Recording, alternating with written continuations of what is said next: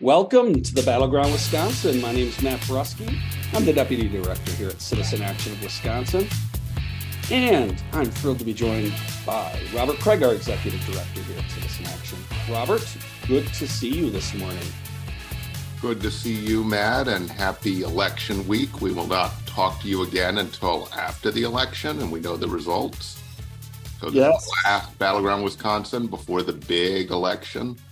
Yeah, we are knee-deep in election work. I've been in the office a lot, and we've been doing a lot of phone calls and a lot of volunteers. Thank you to everyone who's volunteered. And I want to encourage folks, right? This is not a fundraising podcast, but it is a volunteer raising podcast. There is no more time left to get involved if you haven't. And so this weekend's super important. And let me tell you why. One, field matters a lot in lower turnout elections. And when I say field, I mean talking directly to voters one-on-one, either through the doors, through the phones, neighborhood networks, your own personal networks. All of those contacts, statistically speaking, get much more important the closer you get to the election day. And obviously, you can already go vote now. So we're functionally in a voting period. But a lot of folks just habitually show up on election day, and there's also a lot of push that day. Your activity and involvement in that work is so important. There's data that shows field can be up to 3%, and that's a lot of that, and the most important part of that happens in the final 4 days. We often call it GOTV, or get out the vote. There's a reason for that. It's very important. Those last minute contact. You'll hear from a lot of people, voted, I know, don't bother me. You know what? If you will talk to somebody who didn't know, who forgot, who was confused. And Robert, I want to talk to you about this, because this is what's important. And we've talked a lot about this on the podcast and why these calls are so important. The ads, the content of what we're seeing on the TV ads. And before I dive into this a little more, kudos to Judge Protasewicz. She's been running a lot of fantastic ads on your right to an abortion, which I think is super important because it is the number one issue. And Robert, you and I have been in our whole organization, tons of volunteers. We've had volunteers from around the country. It's been impressive. We're well over 30,000 calls with volunteers, folks, and some of our staff, including Robert and I. And so I want to share with you, and Robert, I want you to participate here a little bit in talking about some of our experiences and why what we're seeing on the television ads matters when you make these calls. And Robert, I've had this experience, but I want to hear from you about people that you've talked to on our calls who are progressive. And we find that out when you dig a little bit and have the conversation, but they start in kind of a confused state or unhappy about what they're seeing, because in their world, all they're seeing are the ads. Robert, talk more about that. And then, at least for you personally, your impact on these calls and why other of our listeners need to sign up. We've got tons of volunteer opportunities the final 4 days. Robert? So the ads are an example of how our system creates an all or nothing short-termism where all the stops are pulled out regardless of the long-term consequences. We're demoralizing the electorate with these sorts of ad campaigns, and no one likes them. And it is damaging democracy. And it's not only, you cannot just say, if you're on the Democratic side, that, the other side made us do it. Now, we still have to defeat them in order to restore democracy, but there is a way to do this that actually improves democracy at the same time, and we're not doing enough of that. And we've mentioned how outrageous some of the ads are on our side, which is embarrassing. The other side is even worse. But some editorial boards, Wisconsin State Journal, have called out Judge Protasewicz for ads from her campaign attacking Kelly on the basis of being a defender of someone who committed a heinous crime. That is actually confusing the public about our legal system and the Constitution and everyone's right to a defense. So, but passing over that, the answer is more democracy. Those in the sound of my voice cannot change what's going on now in terms of changing the ads or changing who's hired to set up these ads, any of that, or all the big money. We can't reverse Citizen United, but we can restore democracy by talking to people. Because it's very clear that the only way we have a democracy is for people to be front and center, and for elections to be won by people getting involved, taking action, talking to one another. And what's interesting, the methodologies have advanced. Field might be a bigger impact than before because our methodologies now are both better at inspiring base voters, those already with us but might not vote, and better at reaching some undecided voters or even voters that are leaning the other way. And it's by listening to that voter. And it takes a long time if you're sitting on, it's a computer dialer. Sometimes you have to wait because a lot of voicemails, a lot of hangups. But then you get, in a 2-hour period, those 3-4 conversations where you realize those people wouldn't have been reached unless someone had talked to them. The ads are not cutting through at all. In fact, anything, they're making them less likely to participate at all. Yeah, the ads are effective. I mean, we need to be honest. There's a reason these ads run, but their main objective is to confuse and suppress the vote. And humans talking to humans, that's right, listeners, you're humans, actually increases the vote, provides clarity.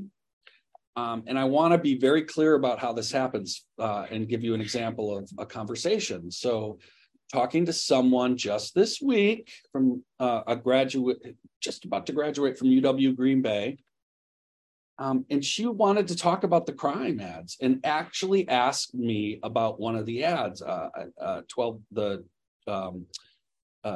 involving a rapist, one of the gross ads.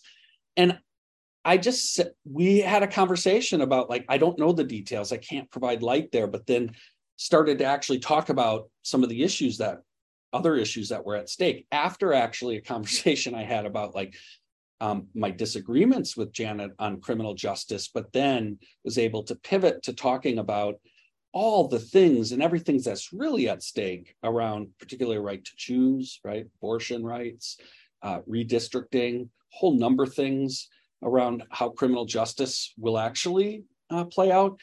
And it was amazing. She was totally aligned with a lot of the things we talk about on the show. Actually had voted for Judge Everett and was very confused about the two candidates, but by the end was solid for Janet and understood really what's at stake and wants to get involved in citizen action, right? It's another thing we're doing. We're trying to get more folks engaged in the long haul and to be with us beyond the election and to get off the couch and not just rely on digital spaces and get into real spaces and have real conversations. So folks, that's our pitch. You've got to get involved. These calls are real. They matter. There's real people. And we've got folks from all around the country doing this work. Quite frankly, I'm just going to let you know, we've had more volunteers from out of state than we've had from Wisconsin. I'd like to see that change the last weekend. I'd love to see a lot of listeners. We joined by a Zoom and afterwards we debrief. Love to see some listeners come on. Robert's there all the time. I'm there all the time. So you get a chance to chat. It's a wonderful opportunity. Please get involved. We'll have a link where you can join us. There are multiple opportunities. Election day, we're essentially calling all day, folks. And election day is the most important day for those reminders. So please sign up. Robert, final thoughts before we go to break on this, historically important election. Well, we're going to dig in a little more into where the race is after the break. I will just say that, it just feels like with the Battleground Wisconsin audience, that you all know that this is the most expensive race in American history for court because it affects power in the whole country, and that the conspiracy to end democracy has not ended. In fact, one of the very right-wing judges who was a front-runner of Supreme Court under George W. Bush, who advised Pence not to throw the election, is speaking out saying the conspiracy is ongoing and continuing. And we see that with the Trump campaign. And we have to think about, I think Ben Wickler is right, a scenario where we're sitting in 2024 and Wisconsin's critical vote is being counted, and we get a sense the legislature is going to steal the election and name the electors, and we're kicking ourselves for losing that super close state Supreme Court race back in 2023. So they're very different futures. It doesn't guarantee everything. It does not going to guarantee perfect maps or a perfect abortion law, but it's the only way to have a functioning democracy is have a fair court that actually is going to interpret the law fairly and apply it to modern circumstances. So, folks, again, it's absolutely critical we get involved. It's final 4 days of the election, including Election Day. We are operating. We got phone banks again, and we're canvassing in Milwaukee, Green Bay, Wausau, Eau Claire, La Crosse. Please reach out, sign up, check out the links. Folks, you're listening to the Battleground Wisconsin. We're Citizen Action. You can find us at citizenactionwi.org. Welcome back to the Battleground Wisconsin. Robert, before we move away from the election, there are important things that are happening. I alluded to one of the latest ads, and I do want to give you an opportunity, anything in this section, to talk more about the race and things that are happening. But just this ad, it's a front page story in the Journal Sentinel today. We record Thursday mornings, but it's the victim behind one of the ads that the Chamber of Commerce is running. She was raped, and Janet Protasiewicz was her judge. And the Journal Sentinel story, Robert, right, goes through, outlines how the details of how Janet actually worked with this victim and the lawyers, and all the facts of what happened, and then how that is conflated by what the ad did, and then the process of it. Robert, this is really disgusting again. I mean, these ads are gross in their content, but this really puts the truth behind this, the re-traumatizing, the whole just taking advantage of people's real experiences for your own political gain in these ads. Robert, more your thoughts? And then also, I want to give you an opportunity if there's any other things around the Supreme Court race, right? It's super important. Just want to give you an opportunity. Yeah, and one difference between the progressive and the moderate wing Democratic Party, which I've said are in many ways, in other democracies, they're multi-party, would be two separate parties potentially. There's a huge difference about naming culprits. So Wisconsin Manufacturers and Commerce, the biggest business lobby in the state, they are behind the big money takeover of the state Supreme Court. These were sleepy races, very nonpartisan races. They changed that. They created this dynamic where Democrats, they responded too slowly, needed to respond, or just have judges and courts that would always support, the boss, big corporations, when against the little guy in court, when they were poisoned by pollution, when they were harmed by a consumer product, when their grandmother or aunt were abused in a nursing home. All of that sounds very graphic. That is the kind of thing they're trying to make sure they have no liability for. And so, I mean, I have a lot of respect for former Justice Janine Geske, but she's saying both sides are at fault now because she's in this nonpartisan lane. I'm sorry. This was a national strategy, and WMC was one of the leaders of it. It came from the U.S. Chamber of Commerce. And that is where we get people like Judge Kelly. They know how they'll respond. They will not hold corporations accountable. They will not make them respond to the climate crisis. They will not hold them responsible for any kind of equity issue or discrimination issue. You just name it. And so WMC is the culprit here. and it's for profit. They're not making enough profit. They're not getting rich enough. There's no limit. It's what we see in a lot of the ultra-rich elite in this whole country. And there was an elite capture of our court. The right wing is the vehicle for that, okay? Not the cause. They can't do it without all that money. And and the self-interest is motivating it. The ads they are running, and I will shout out to another corporation, Gannett, for the Milwaukee Journal-Sentinel story, is just stunning. I mean, we've attacked Gannett, so I'm just saying credit when credit is due. And that is, they are running ads about a very heinous rape case that was very traumatic for the victim. And they are saying that Janet didn't listen and gave a light sentence. Well, that's not what the victim thinks. The victim actually thinks it was fair and would have been okay with less even because they believe in restorative justice and they wanted it to go away. They don't even take streaming services, this woman, because they don't want to be triggered.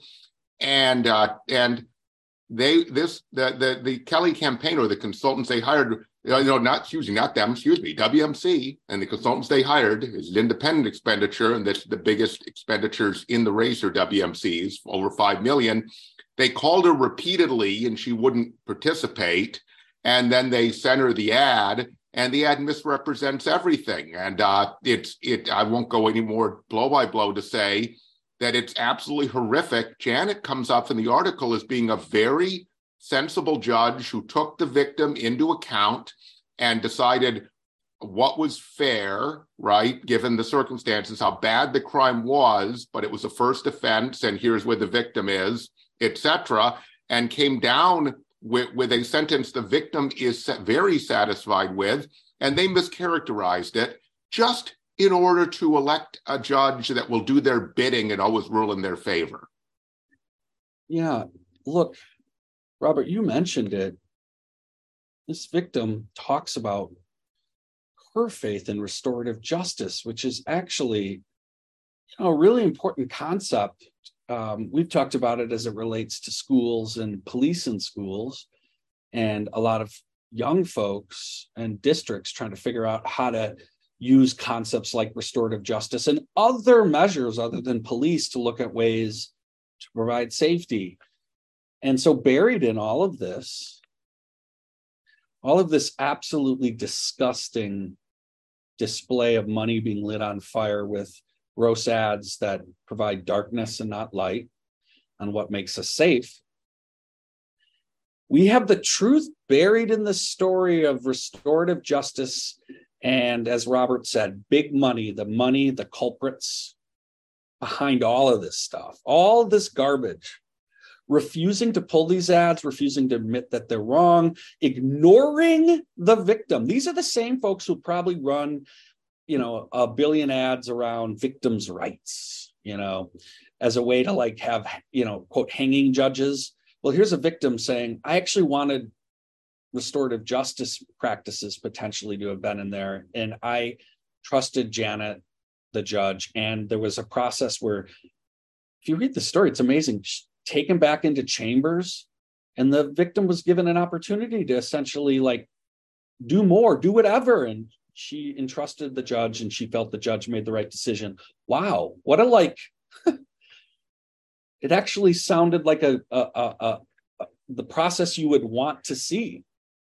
Maybe not perfect, but at least not awful. Certainly not the way it was presented. And then when those facts are presented to the Chamber of Commerce, they just ignore it and push through. Folks, that's very telling about when they say they care about the victims, all this stuff. It isn't about any of that. It isn't about any of that. It's about power. It's about power. Robert?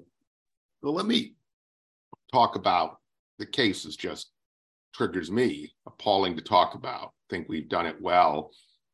The result of this strategy, and it is part of the ultra-rich strategy of winner take all, anything to get power, including Donald Trump, okay? Including all the insurrections to keep getting a lot of corporate money, okay? Remember that. Corporations, who are the vehicle for the ultra-rich to make their money and then remove it from the corporation, their money is the vehicle, and the ultra rich themselves, who do independent expenditures like Richard E. Line, vehicle for all of this. But Craig Gilbert, who's an excellent political reporter for the Journal Sentinel and a good guy, did a good article leading into the current race, and he's pointing out, which we've been pointing out, that all elections, statewide elections in Wisconsin, are becoming like presidentials. Really, this was the first midterm where the governor's and Senate race that were that close, where it tracked the presidential battleground state. This is the same things happen in the Supreme Court. And the fascinating numbers that Craig Gilbert provides is that there was virtually zero correlation between partisan preference and who you voted for Supreme Court in the 70s. It ticked up in the 80s to about 20%. 40% in the 90s, so it's getting more partisan. 60, and that 90s is when the WMC launches this strategy to take over the courts. 6% in the 2000s, it got up to 8%. Now it's at 9.4%, and maybe more so in this race. So what that means is this race is not nonpartisan. It has become totally partisanized. I'm telling you, though, if you believe in abortion rights, if you believe in fair maps, what alternative does the Democrat coalition have other than to respond and win these races?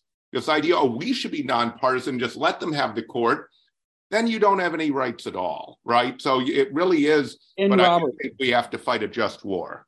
Robert, I want to get back to Gannett real quick here, because their hypocrisy, though, on this, I watched, to their credit, they have put up a lot of good stuff, I'll say, on the race, but including all their interviews with the editorial board and sections. So thank you guys. I appreciate that. However, the going after Janet on the money being spent, like somehow she's responsible for the corruption when her campaign is raising tons of money within the campaign for it's insane, versus all the money on the other sides, all independent money. Uline's like $5 million alone. One dude, $5 million. Crazy, right? And they're going after her. And I'm like, wait, while I'm watching the video, ads streaming all over for the Supreme Court race. This company is profiting off of this garbage running in these ads, and they take all the money and then they turn around and they so condescendingly go after Janet about the money, as they're actually receiving big chunks of that money, right? And then the hypocrisy where their editorial board, while they're putting it in their pocket on the back end, comes out of their mouth with, "Oh my God, isn't this corrupting of democracy?" If they believe that, stop taking the ads, start leading and providing this kind of coverage and democracy of issues every day, and you don't need to run those ads. Or, Robert, it's just the sanctimonious stuff around this. Well, I get it. The idea that Janet was supposed to unilaterally come and run this race differently, maybe I try to have a conversation with her about the system and what's happening and what's it like to have to go in and compete like that as a judge, as opposed to lecturing her as if what she's doing is wrong.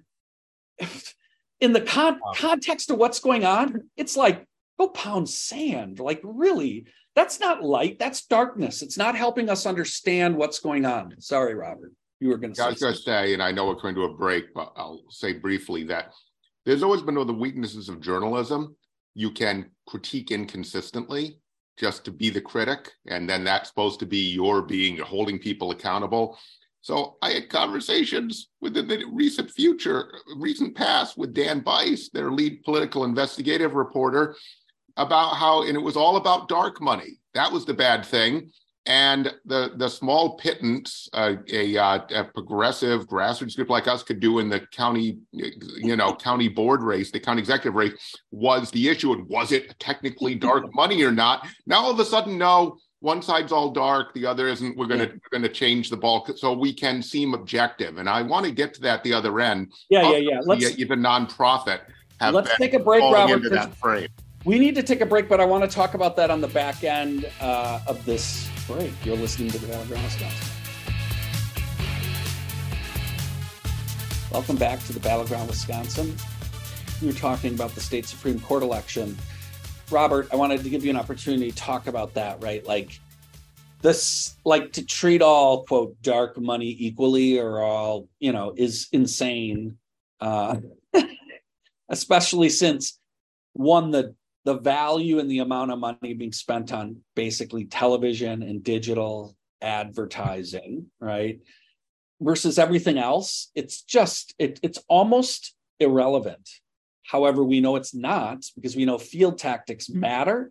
They're just not being invested in heavily. Robert. There's also another reason that Janet is able to raise Judge Janet records amounts, because the right has put us in a position where the Wisconsin Supreme Court could affect whether we have democracy in the United States of America. So of course it's going to be of interest, and of course she's going to be able to raise money on that. And then abortion, people care a lot about abortion in Wisconsin, but it's one state, so it matters. But what really matters is the conspiracy against democracy. But hey, Robert, one final thing on that as it relates to like who spends the money, and it does matter that Janet spend it. The best ads of the campaign are Janet's. Her abortion ads are fabulous. Her issue ads are really good when she's talking about her issues and positively about where she is, but also like very clear about what Kelly's about. I think those are the best ads. I wish we had more of them. Robert? Yeah, her media consultant, Ben Knuckles, is the best Wisconsin guy, I think, doing ads. I just wish he wasn't lending his talent to the crime ad she's running, but you're totally right about abortion. But that's for later discussion. We promoted nonprofit media. Battleground Wisconsin is nonprofit media, right? Wisconsin Examiner, the Wisconsin Public Radio, Milwaukee, WWM in Milwaukee, others. Wisconsin Public Radio, which is a great service, is falling into a number of these frames as their parent, NPR often does. So they're certainly falling into it's the money, and Janet's raising the most, so somehow that's corrupting. We at least know, because it is hard money. You do have specific contributors, unlike what's going on with WMC. We don't know where they got the money, which corporate CEOs, and also Richard Eline. We know where he got his money by becoming a titan and a financial titan, basically, with a big industry and extorting the rest of us for money. Taking the lion's share of the productivity of his own workers. But a lot of people drive by his money on I-94. Yes. But Wisconsin Radio has a story this morning, Thursday morning, saying that about the controversy about, Kelly's trumped up charge that Protasiewicz is compromising herself by stating her values. And they say, after stating that, they say that Justice Kelly has been much more circumspect in his views. Like, the man has a record of extreme views on all of it, all in print, all known. The fact that he's not saying it now is because he's trying to play this game that he is a judge, which he is not a legitimate judge. Robert, is this the same interview, though, that might have had the best question ever posed to a Supreme Court candidate when she said, if the laws are not to be interpreted and they're just clear, what do we need a Supreme Court for? Which I thought was the best question, because it lays bare the hypocrisy of Kelly and the blowhardedness of these conservatives who think that somehow they're divining the original intent that can never change. It's just absurd, Robert. Yeah. No, I mean, I think by their partisan activity, we don't have to even answer the original intent. We're just interpreting it the way it is. That was always a lie, a rationalization. But the abortion decision, others have completely obliterated that. So you don't even have to get into the details. But it is absurd. Like the founding fathers decided AR-15s needed to be universally available, right? Apparently, the founding fathers meant to say that you can spend any money you want in elections and not report it under the First Amendment. But we didn't really discover that until 2008, that we went well over 200 years before realizing that's what the founding fathers had meant all along. Really? I advise people to go, maybe I'll put the clip on, because it's worth listening to the it had to be about 45 to 60 seconds of bloviation that came out of Kelly's mouth after she asked that question. I was like yelling at the radio, like, oh my God, what a bunch of crap, right? Like, this guy is so arrogant. He's such a blowhard. It's like, it's unbelievable, the arrogance of their position, that they know that they are the only ones who can interpret the original intent. It's just unbelievable. Through tremendous scholarship, and so erudition. I don't. Dumb. They try to justify it when he took that brilliant legal mind and put it to the fake electors. Remember that, okay? Which I also don't understand where that comes in the original intent of the God-inspired founders. Remember, he went to Pat Robertson's law school. He actually thinks that the laws are God-inspired directly, like there's a God, active right-wing God telling us that abortion must be illegal. Yeah, it's absurd, Robert. But before we move on to non-election stuff, I do want to talk about the Chicago mayor's race briefly with you, because I saw your eyes light up. You're like, whoa, that's not about Wisconsin. Here's why I think it's important. It's a really, really important fight for our vision of the world, or at least something close to our vision of the world, as to how a city should be governed, both economically, and what kind of spaces do you want to create, equity, but then also what makes you safe. And the Chicago mayor's race, we've talked about it, huge battle between conservative Democrat, used to call himself a Republican, Vallas, versus progressive. He's connected to a number of folks in our People's Action Network. I know there's former staffers of our organization who are basically living and breathing this campaign for good reason.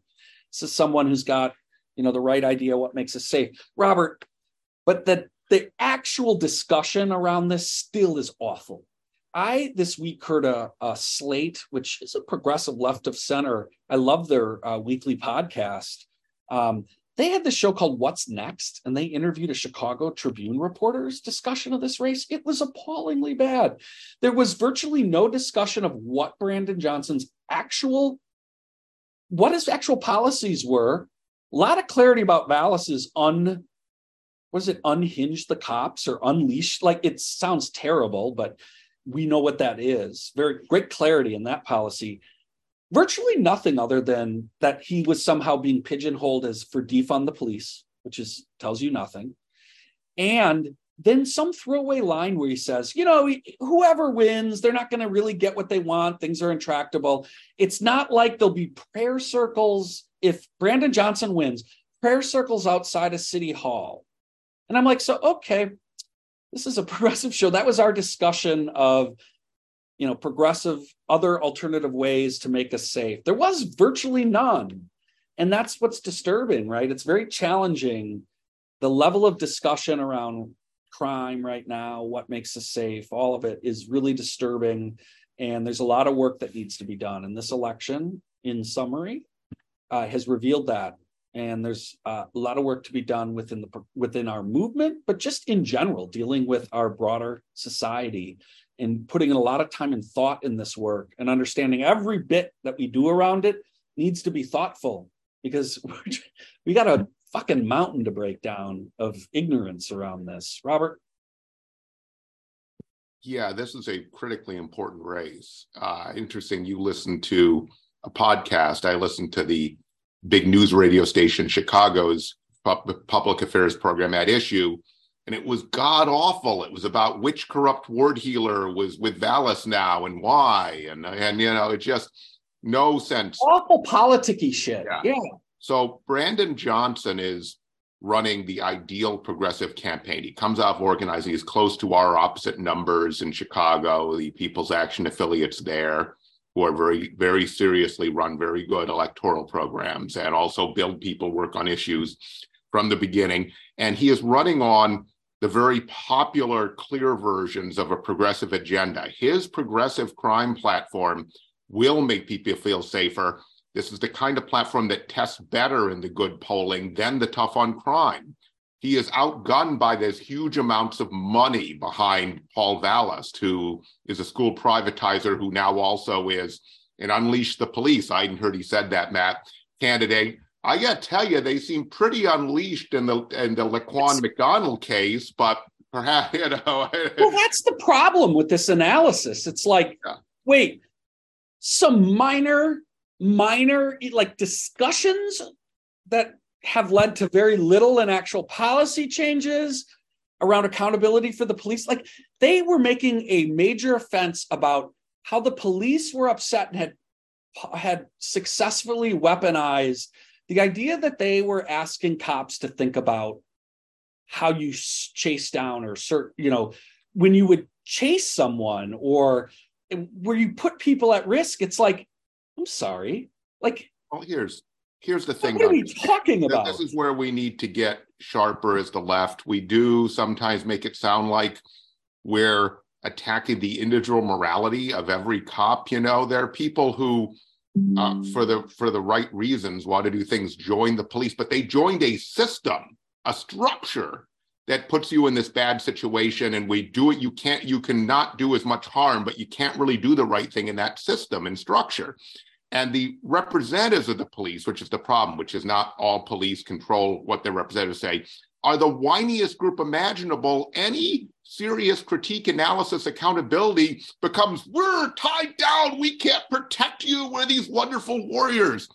So it's just outrageous. I will say Bernie Sanders, really the unofficial head of the progressive party within the Democratic Party, is appearing at a big rally Thursday to drive up GOTV, fresh off his humiliation of Howard Schultz, the CEO of Starbucks, which we can get to if we have time.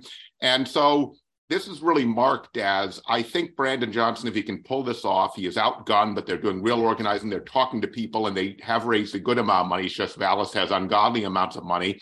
That this would set a pattern for how we can elect progressive mayors and progressive members of Congress and senators that will actually make people feel safer and are more effective in elections, not less.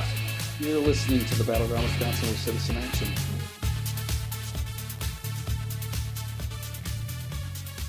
Welcome back to the Battleground Wisconsin. Robert, I want us to stop talking about the election for 11 minutes. And I do want to talk about Congress's discussion with the former, unfortunately, CEO of Starbucks and the union busting, and essentially, his full-throated defense of union busting. But I think it's important to point out, right? Like, there were a lot of leaders who were, like, shall we say, aggressively, very publicly. It was the story of Wednesday nationally, beating the crap out of that CEO for union busting. I got to tell you, when I was a union organizer, I would have died to have had that kind of support from politicians. And for folks who don't know, I organized in the 90s, and there were thousands of organizers, but there won't much political support for us. I mean, shit, if you could get a politician to write a semi-lukewarm letter in your support and show up at a rally, that was good job, right? Don't get me wrong. I worked on some of those. Don't get me wrong. Wellstone was out there. They were all out there. I worked on procuring some of those letters. You probably I know, but this is very different. It was wonderful to hear a just Democrat after Democrat really kind of, for the most part, tear in and defend and talk about a lot of the things workers go through when they organize these secret campaigns that, like, it's almost impossible to overcome. And before Robert, I want you to talk, just to underscore, data always in many ways can be helpful. 300 plus organized unions, 0 contracts. I mean, let's get serious about their lack of seriousness at Starbucks and supporting worker rights and bargaining with their workers. Robert? Right, with the structure rigged against them. These are extremely, and with horrible, if you read the story, surveillance, intimidation, etc. And then, of course, stalling out the contracts. These are high turnover positions. They're hoping that the people who organize the union in the store will turn over, get fed up, and then they can defeat the union because labor law is currently constructed allows it. Hey, Robert, can I just interject one thing on that? That happens everywhere. People who think that somehow there's these jobs that have zero turnover and are easy to organize, and there aren't like half of the workforce constantly churning. Wake the hell up. Wake the hell up. It's everywhere. It's been that way for a long time. Go to a hospital. They churn too. All of these places churn. And that's not because the workers are all churny. That is the business model. Then they complain about workforce shortages when they don't retain their workers. Okay. In fact, Jeff Bezos has said he wants to make Amazon hard enough that no one will stay more than a couple years, because otherwise they could like build power and start quantum issues. Yes. So the structure is such that it will take forever to organize all of Starbucks this way. It's so hard. But these workers have got it moving. We need to change the structure of labor law. And here's a way to see it. Look, we know for 100 years we didn't have a democracy for African Americans, right? After Reconstruction up to the Voting Rights Act. So our multiracial democracy is not very old. It started after the Civil War, but that was stillborn, so to speak. It only lasted through Reconstruction. So that democracy didn't work out. Ours is now under threat now. It's a very unstable multiracial democracy, right? So labor law, we created a system under FDR. The laws have not fundamentally changed. It was supposed to be set up for the workers to have a right, not to give all the rights to the boss, okay? The boss is, if the workers want a union in a facility, they're supposed to be able to have one. Well, they've, with their power, stilted it. So these are no longer fair elections. These are like the state legislative elections in Wisconsin. So labor law reform, like the Protect the Right to Organize Act, is about restoring democracy, because we have a situation where 70% of people now say they want unions, and unions are still declining. That tells you it's like 70%. If 70% of the people wanted Democrats to control the legislature, they still wouldn't have that under the current maps, right? So that is the situation with labor law, and has been for a while. And we need to understand that we would create tremendous prosperity and also create an amazing new multiracial labor movement, because these, with the younger generations, is the most multiracial group of workers imaginable. So if you want to create a just, equitable society, you need to give union rights to all the service sector workers. They're denied them now, who are toiling in what amounts to the fields of 21st century service economy capitalism. I'm going to close this again. 300 plus courageous Starbucks facilities have organized. 0 have contracts. This isn't even a debate. Thank you, Senator Sanders, and everybody else who stood up for workers. Now let's actually continue talking about this, put this back center on the agenda as we head into 2022, so that it can be on the agenda, driving people who currently have zero faith that their economic situations are going to do any better than, quite frankly, what this crazy post-COVID world has provided in terms of leverage for workers. You know, the truth is, the supply chain, the worker shortage, all the shit the Fed's trying to shut down has been the best tool workers have had in my lifetime, particularly low-wage workers, getting significant increases in the value because they're hard to find, right? Right now. And by the way, you know, the Republicans and their brilliant anti-immigration policies, they can blame themselves for creating labor shortages, or, you know, basically creating pressure where it's the only thing that's driving up worker wages. I mean, union organizing is helping, but they got 0 contract here. And the truth of the matter is, we know that overall organizing and unionization is down. So we have got to change the structures. 300 plus organized, 0 contracts. It's not working. Thank you. Let's talk about the power we have built to have Bernie Sanders, that was not elected president in 2016 or 2020. He's chair of one of the most powerful committees in the Senate, the Health, Education, Labor, Pensions Committee, the HELP Committee, and he used subpoena powers to drag Howard Schultz in front of him in order to really reveal what he and Starbucks, when he was CEO, and what Starbucks continued to do to workers and their rights, their own workers they claim to love and respect and want to, and what they do want to give them, they give them better benefits than other service employees, but they clearly want the right to control, and it's outrageous to them. They would still want a voice at work, obviously. Look, folks, if you're a local elected, right, you live in Wisconsin, you're an activist, you listen to this show, if you want to know an awesome way that you can support starting to change the system locally is, anytime there's TIF money moving in your community, make sure there's workers' rights attached to that money. That's public money. You should insert yourself into those processes if you're a local elected. You know, at any time you're supporting public institutions or any of those kinds of things, make sure workers' rights are attached, because it happens a lot in communities. A lot of TIF money thrown around, a lot of public works projects. There's always opportunities to make sure that that's in a time for making sure our values about the kind of world we want are reflected in how those projects are executed. So, and by the way, if you want some support in that, if you're a local elected officials, please reach out to Robert. We have a lot of help, can provide you a lot of advice and connect you with people who can help you.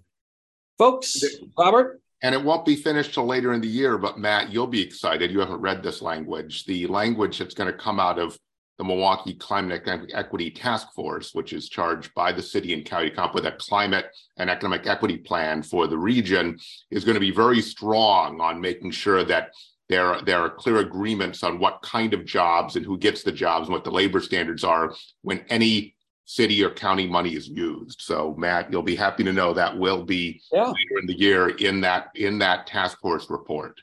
Hey, Robert, we gotta go here. But I do want to, before we go, I want to remind everybody, please volunteer. And hey, Robert, I don't know if you saw, but Foxconn, we're going to have to talk about them again.